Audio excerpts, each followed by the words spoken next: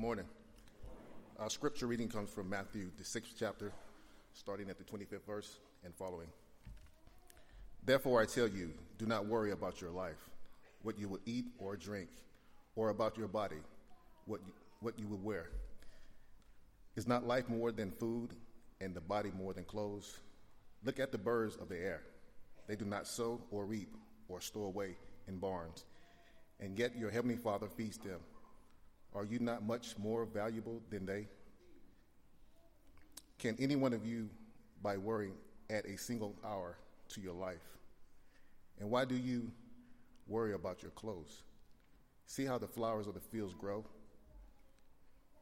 They do not labor or spin, yet I tell you that not even Solomon in all his splendor was dressed like one of these. If that's how God clothes the grass of the fields, which is here today and tomorrow is thrown into the fire, will he not much more clothe you, you of little faith?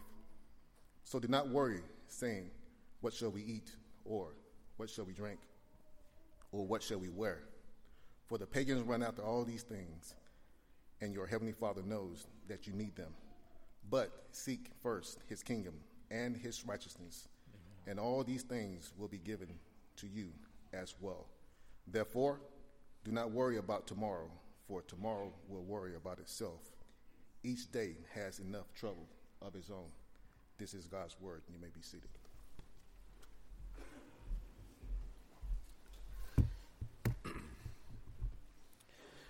Today is the last day, if you were in our Bible classes this morning, and you were probably reminded that today is the last day for the series that we've been doing for the past 14 weeks on the spiritual disciplines and the habits and the practices that help us to draw near to God.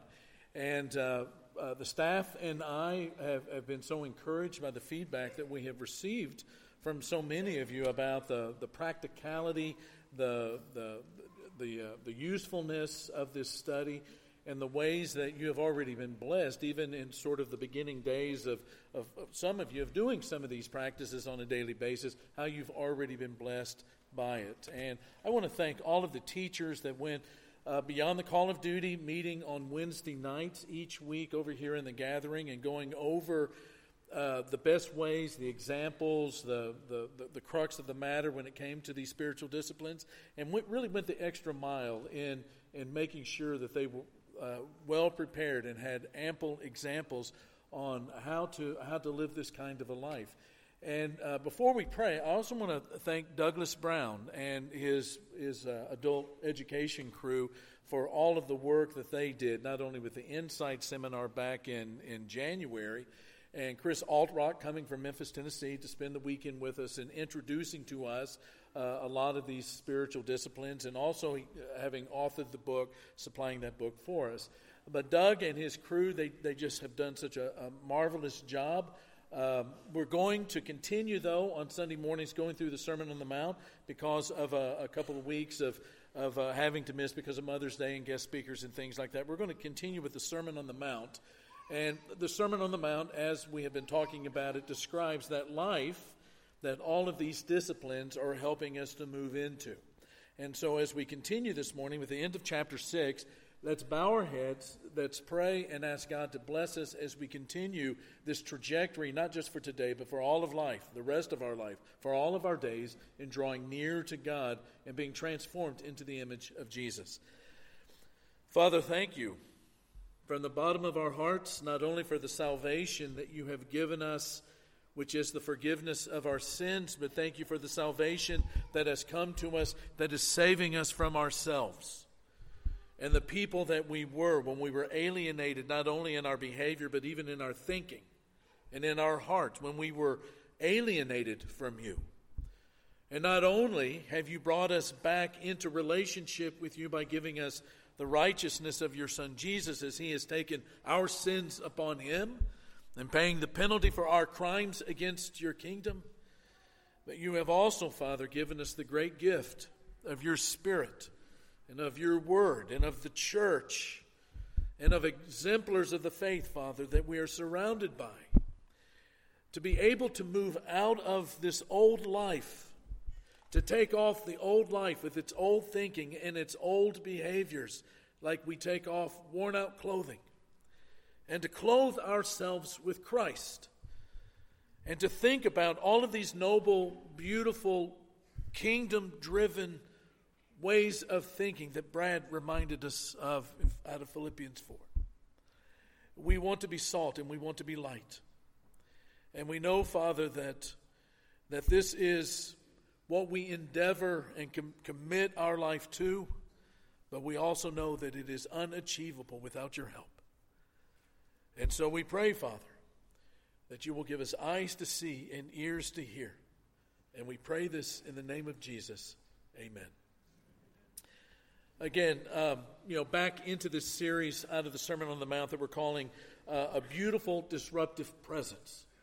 That when we become like Jesus and we emulate Jesus, not just in what we do, but in all of our affections, in the way that we see things, in the way that we speak to people, we become this beautiful disruptive presence in a world that is full of a lot of chaos. And because we've been out of it for a couple of weeks, it's probably really good for us to do a bit of review. A reminder that when Jesus began his public ministry, if you go to Matthew chapter 4, you find Jesus beginning to preach before he actually preaches in Matthew chapter 5, the Sermon on the Mount. And when we look at what it is that Jesus is doing, there's a lot of healing, a lot of activity in terms of healing people. There's raising people from the dead. There's the miracles that are taking place. But Jesus is also talking about the need for humans to repent. That means to change the direction of our life and to not continue moving away from the kingdom, to live in a different kingdom, but to move into God's kingdom and to live a different way. He says also you need to believe the good news, you need to believe the gospel, and he begins to talk about the kingdom of God. And the kingdom, when he begins to talk about the kingdom of God in the Sermon on the Mount becomes for us this really succinct, articulate explanation of what life as a disciple of Jesus in the kingdom of God looks like. When you are in the kingdom of God, the reign of God is supreme in your life. The kingdom of God, as Jesus talked about it, is when God's reign over his creation and over his creatures is happening to such an extent that the creation and the creatures begin to flourish. And when the blessings of being in the kingdom of God, of repenting and finding our life going in the direction of God, away from God, when those blessings of the kingdom that are on the inside become to move out into the way that we speak, the way we see people, the way that we use our resources, Jesus says that we become like salt and light. Salt people, just by the quality of their life, put a stop to the decay that is in the world. Light people, Jesus says you're salt and light. He says as light people, by the quality of our lives, wherever we go, we just dispel the darkness in this world by just showing up. When Jesus began to talk village and village and city and all over the place, all over Israel, he began to describe a different kind of religious life than the ones that they had seen modeled before them. Christ would even go to the extent to say in verse 20 that unless your righteousness surpasses that of the scribes and the Pharisees, you will never, ever enter the kingdom of heaven. And he says this is what that life looks like. He begins by talking about anger. He says anger in all of its forms of contempt and disdain and the will to harm another human being, God has removed that from your heart. And the temptation to reduce humans sexually to a consumer good and thus objectify them is removed in light of the way that God sees all human beings. And it's about, as a disciple of Jesus, learning to love not just those that can love you back, but also to love your enemies and to pray for those who seem bent on making your life miserable. It's a life that is authentic, in an authentic, genuine way. It is spiritual and not just a facade or a show of spirituality. It is a life that is so apparent that God is what is treasured more than anything else. And that transformation into salt and light continues in the text that we're going to look at this morning that Curtis just read about worry and anxiety. And if I were to give you maybe a summary statement of everything we're going to say about the kingdom of God and worry in our life in this community in San Antonio, it would be something like this. There should be a noticeable lack of worry and anxiety in the life of a disciple of Jesus. Disciples of Jesus go into the community. They come into the family of God. They go into the community as the people of God, as a non-anxious presence. 3 times in our text, Jesus says, don't worry. And the reason he says it 3 times is because Jesus knows that worry is not our friend, that anxiety is not our friend. He says in verse 25, do not be worried about your life. In verse 31, he says, do not worry. In verse 34, he says, do not worry about tomorrow. And while Jesus may detest worry because of what it does to human beings, he loves worriers. Now that's kind of some good news early this morning. What Christ knows about anxiety is that worry and anxiety have an infinite capacity to murder joy in your heart. Worry and anxiety seems to have this infinite capacity to be to make you worried and concerned about things that are so polarized and far apart that it doesn't even make sense to be worried about them. For instance, you may be worried, will I ever have a kid? And then at the same time you're worried, if I have a kid, is that kid going to turn out all right? I mean, those things do not go together, but sometimes we find ways to worry about it. Anxiety relentlessly kills joy. And so in this text that Curtis read for us, we're going to find the source of worry, the absurdity of worry, and the remedy to it. Let's begin with the source of worry. It seems to me that our world is run over by worry and anxiety. Would you agree with that statement? The 20th century German existentialists, so now we're going to get deep, right? The German existentialists had a word for it. It is the word Geworfenheit. I want you to say that together. Geworfenheit. Say it with me. Geworfenheit. You know, you say that 3 times and you're all just automatically in a better mood. I'm just saying. It's a beautiful word. Geworfenheit. But what does it mean? The existentialists had this way of talking about what life seemed like in the late 1800s and the early 1900s. And the way they described it was, it felt like you're being thrown, which is what the word Geworfenheit means. It's a word that means thrownness, as in, it feels like I've just been thrown into the middle of something beyond my control. Do you ever feel that way? When Ellen and I were first married, Ellen came from a house that did not have the same appreciation as those of the Absher household had when it came to physical contact sports. And I thought that it was part of my duty as a good husband to teach Ellen how to roughhouse. Mistake. Not the first, but one of them. We were living in California at the time, getting ready to go to Brazil. We didn't have any kids, and on Mondays, that was my day off from the church, and so we would go to La Jolla Beach or to Coronado Island. And one time, Ellen and I were out there in the water, and we were kind of starting to roughhouse a little bit as young newlyweds. And here comes this big wave, and I had the bright idea, my wife, who only weighed about 95 pounds, why don't I pick her up and throw her into that wave? Now, Ellen is a pretty good swimmer and a good athlete, but that was really dumb on my part to think that she wanted anything to do with that. But I thought it was hilarious. And so I picked her up and threw her into that wave. I never did that ever again. And to this day, I swear to you, I will never, ever do it again. Because Ellen sensed in that moment Geworfenheit. That she had been thrown into something more powerful than her. That's what that is. That anxiety. But it's been, the idea of anxiety and the experience of it has been around a lot longer than that. Go all the way to the beginning of the Bible. In Genesis chapter 1 and 2, think about creation. There is no such thing as anxiety. Anxiety, the word was not even in the dictionary. There was no such thing as anxiety or worry. Why? Because God reigned over everything, and there is no such thing as sin, fallenness, death, cancer, terrorism, bad economies, or unemployment. And thus, none of the things that we feel anxious about are the things that we worry about. Everybody was saying, God is here. God is in control. Why worry?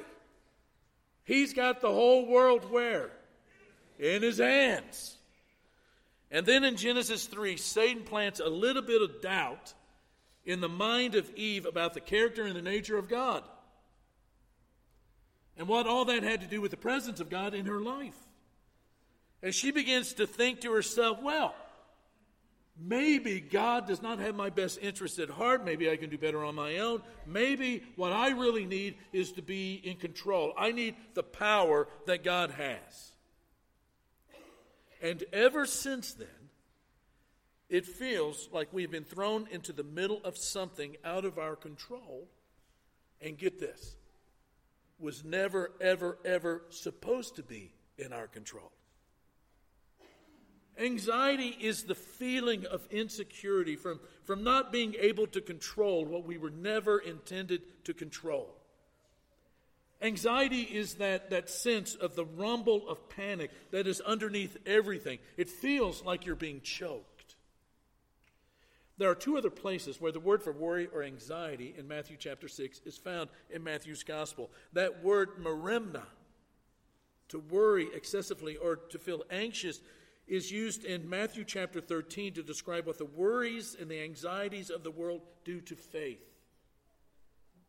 It's like thorns choking the good seed. If I were to give you a definition, a really graphic definition of anxiety, it would be anxiety is the feeling of insecurity produced by the sense of being strangled by things out of our control. You'll notice at the beginning of this text the word therefore. Therefore I say to you, do not worry. The word therefore points us back to what was just being said. And what Jesus has just taught about in verse 24 is this: no one can serve two masters. Either you'll hate the one and love the other, or you'll be devoted to the one and despise the other. It is about the nearness of God and idolatry and who you see God to be and how God operates in your life. And so the question comes, what do you lash your life to in both the good times and the bad times? The things that disappear, the things that don't last, the things that can be easily destroyed or taken from you, or to the one who is eternal. Dallas Willard, in his book on Hearing God, has this great line that goes like this: we truly live at the mercy of our ideas.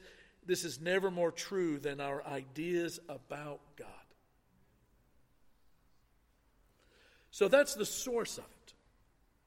What about the absurdity of it? Jesus teaches that at the root of our worries is some wrong ideas about God. And we've, through this text where Jesus says 3 times, don't worry, don't worry, don't worry, are a couple of proofs about God that he wants us to think about, and they come from nature. Proof number 1 is this: God values his creatures. He made them, he cares about them. In Matthew chapter 6, verse 26, look at the birds of the air. They do not sow or reap or store away in barns, and yet your heavenly Father feeds them. Jesus says, you who are worriers, you who are anxious about these things, look at the birds around you. God provides for them. God takes care of his creation. And then he gives them a rhetorical question upon which to reflect: are you not much more valuable than they? And then proof number 2 is God knows and meets our needs. He knows about them. God is not aloof. God is not somehow separated by a wall where he's not able to see into my life or your life. But God not only knows, but he meets our needs. And beginning in verse 28, see how the flowers of the field grow. I love the translation to say the lilies. They do not labor or spin, yet I tell you that not even Solomon in all of his splendor was dressed like one of these. If that is how God clothes the grass of the field, which is here today and tomorrow is thrown into the fire, will he not much more clothe you, you of little faith? So do not worry, saying, what shall we eat, or what shall we drink, or what shall we wear? For the pagans run after all these things, and your heavenly Father, say it, your heavenly Father what? Your heavenly Father what? He knows that you need them. He knows. And what Jesus is trying to do in this text is to help people to see from the evidence around them in nature that faith is a life of confidence and contentment in the world based on trusting God. So how do you grow in this area of life? How do you become a non-anxious person who becomes this beautiful, disruptive presence in an anxious world that's filled with worry warts? The remedy to worry is threefold, at least in this text. The first is this: expect the twist of grace. When I was growing up, I remember my dad giving me a really thorough spanking for running out into the street after he told me not to do it. I can remember at him yelling at me not to pick up snakes, especially if they had a rattle on the end of them. I can remember my mom yelling at me for running across the house with scissors. Now, little boys do not live by a safety-first principle. Little boys are happier more along the lines of safety third, not safety first. And they get angry when they think that they're being raised by a bunch of boring, joyless, fun-killing, adventure-destroying parents. Until that day, they realize that those two people every day were saving their life. And then a little bit of maturity begins to sink in, and you see your parents in a different light. When Jesus taught the Sermon on the Mount, it was not the easiest time to get by in Israel. Judaism was a hot mess. Rome was adding, heat to that mess. They were the ones in charge, not Israel. Taxation was crippling the population. The day laborers are beginning to show up in the market center squares of the villages looking for work because they were beginning to be displaced from land that had been in their property. Not the easiest time to get along. And in the midst of that really tough time, Jesus comes saying the blessing of the kingdom of God is not being withheld. The twist of grace is that sometimes our greatest experiences of God are when we trust Him to turn our valleys into mountains. When in the middle of a valley you begin to look for God and search for God and pray for God and yearn for God and desire God. And the twist of grace can take our pain and our worries and our anxieties and turn them into some of the things that we are most thankful for in this life. One of my mentors was going in for some routine shoulder surgery. In the physical, getting him ready for that surgery, they discovered a spot on his lung. Turned out he had lung cancer, chemo, the radiation, and then taking away about a third of his right lung. And he told us about laying in the bed one night and saying, I have got death inside of my body. Some of you know exactly what that's like. And after all of the procedures and the surgeries, and he was declared to be cancer-free, we were talking about it one day. And he said, you know what the twist of all of this is that I never want to go through that kind of experience ever again. But I wouldn't trade it.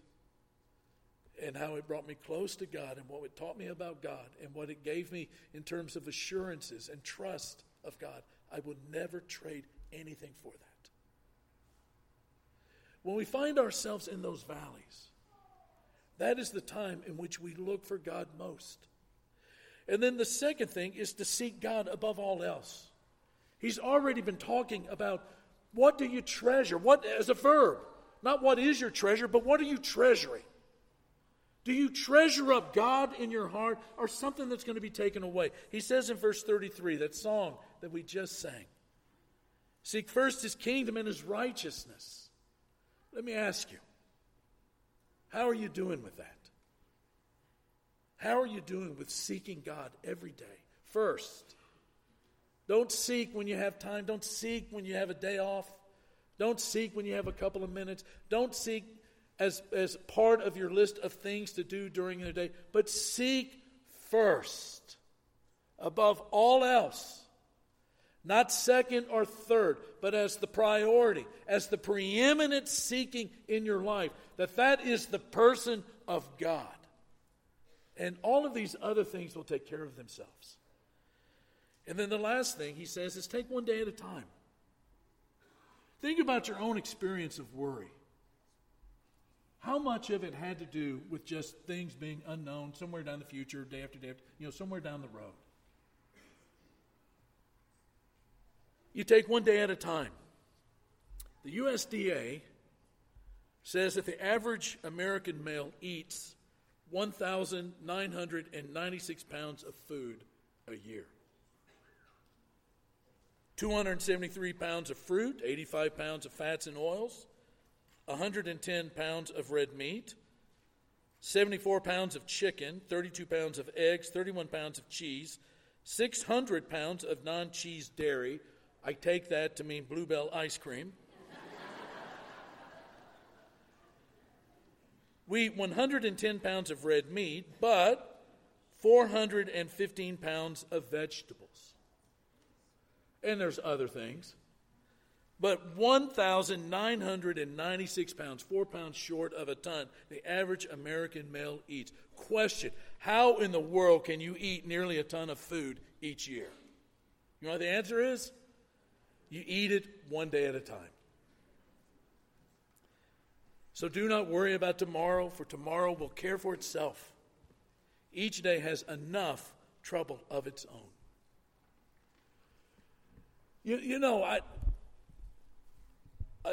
This is such a hard sermon to preach because,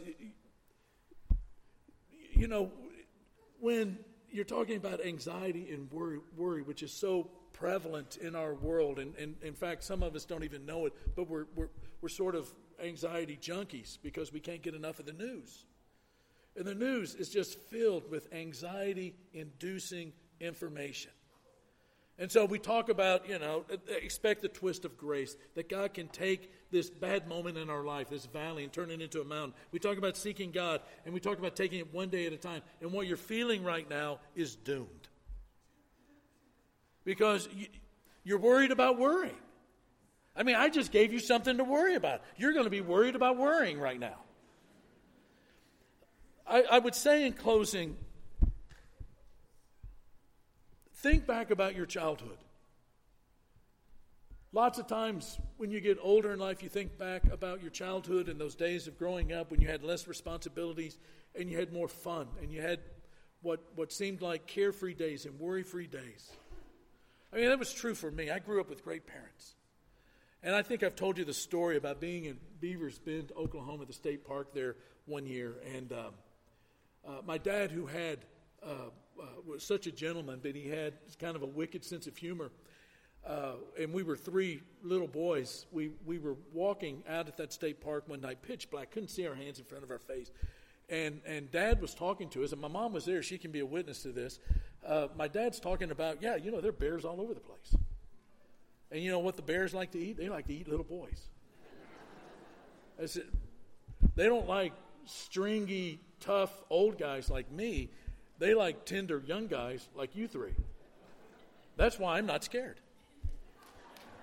And my brothers and I, we thought my dad was just, the greatest thing since sliced bread. We thought he's just tough as, And then all of a sudden this gigantic sheepdog, which by the way looks like a small bear in the dark, comes out of the woods. And my brothers and I, up to that point, we weren't worried about anything. We were there with Dad. But then all of a sudden, here comes this heavy-breathing, big animal coming out of the woods. We climbed right up, and all three of us were standing on top of Dad's head. And Dad said, if it was a bear, I couldn't have done anything because I had you idiots on top of me. There's just something beautiful about being in the presence of the one who takes away all your fears. To live in the presence of one that you put complete trust in, that if something comes your way that's dangerous, it's going to be okay. And a lot of people say, well, yeah, that took place when you were a kid. I mean, it's so childish to think of that. And I say, yes. What does Jesus say about the kingdom of God? You enter it like a child, dependent and trusting that God knows what you need even before you do, and because He's loving and has proved it in all creation, He will take care of you. You cannot enter the kingdom of God unless you enter it like a child. And so as your minister, I just want to say, too many of you are fooling around. Too many of you are playing games with your faith and with your life. You've been given one life. And God has made Himself not only available but present, and has given you this, not only the availability but the truth of how to come into His presence. And what you're doing is fooling around when it comes to drawing near to God. And Him being in you and you being in Him. And you're fooling around with your life, and then you wonder why it feels like you've been thrown into a river when the bad times come. Today is the day for us to choose to be a non-anxious salt and light presence in the world. Not because we're strong, and not because we're rich, and not because we're smart, or even because we're good. But we become a non-anxious presence in the world because God is here. Amen? And God is strong. Amen? God is wise, and He's true, and He's loving, and He doesn't throw, but He catches. And He will catch you. Let's stand and sing.